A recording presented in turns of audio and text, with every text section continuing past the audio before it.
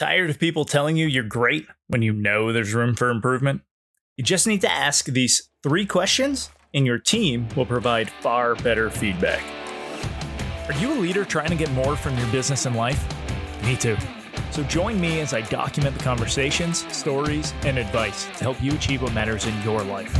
Welcome to Unbound with me, Chris Dubois. Hey everyone, quick episode on how you can improve the feedback that you're getting. Now, I view feedback as a gift because it's a way for me to actually see some of my blind spots, get better. I think everyone should view it that way. But the fact of the matter is that it's not how most people see it. Because for a lot of people, feedback is hard to receive. And for a lot of your team members, it becomes harder to provide because of that. Right? A lot of people are conditioned to praise their boss, praise their leader. And this is often because they have worked in companies that have terrible cultures.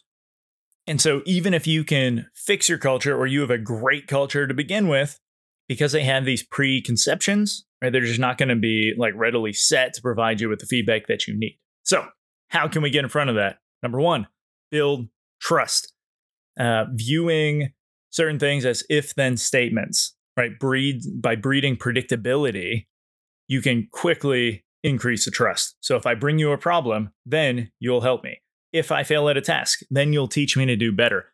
If I disagree with you, then we'll have a conversation and we'll come up with the best plan, right? By giving your team that predictability so that they know you're not just going to flip a switch and go crazy because they gave you feedback, they're going to be more apt to give you that feedback in the first place.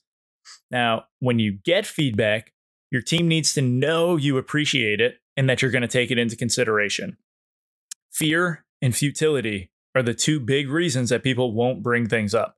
Fear that they're going to be, punished for whatever's coming up, or futility, meaning it doesn't matter that they brought it up. Nothing's going to happen anyway, so why even bother, right? So if you can remove those 2, they're going to be more apt to give you that information.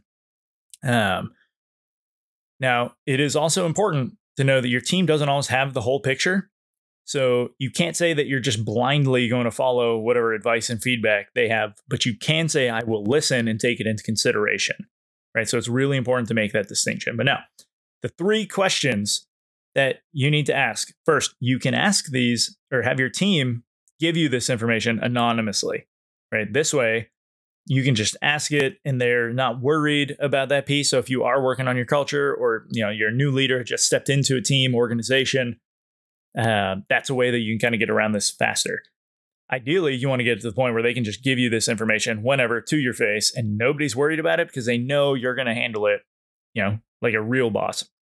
All right. So questions. Number 1, what am I doing? I should continue. Number 2, what am I doing? I should stop.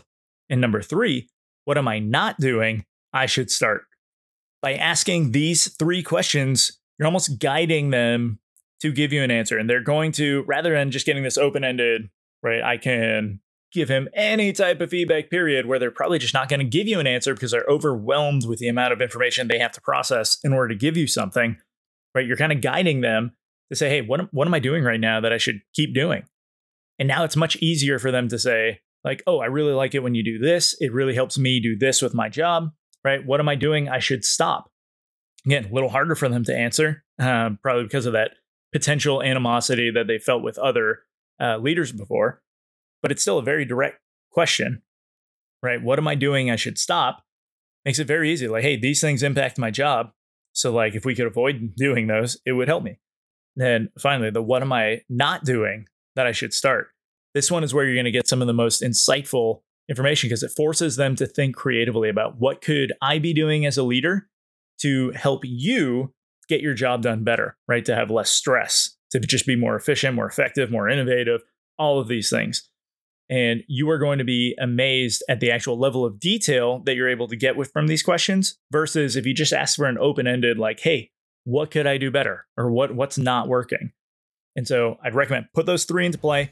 At first, go for it anonymously just to get some feedback on how you're doing. And you will see some tremendous gains very fast.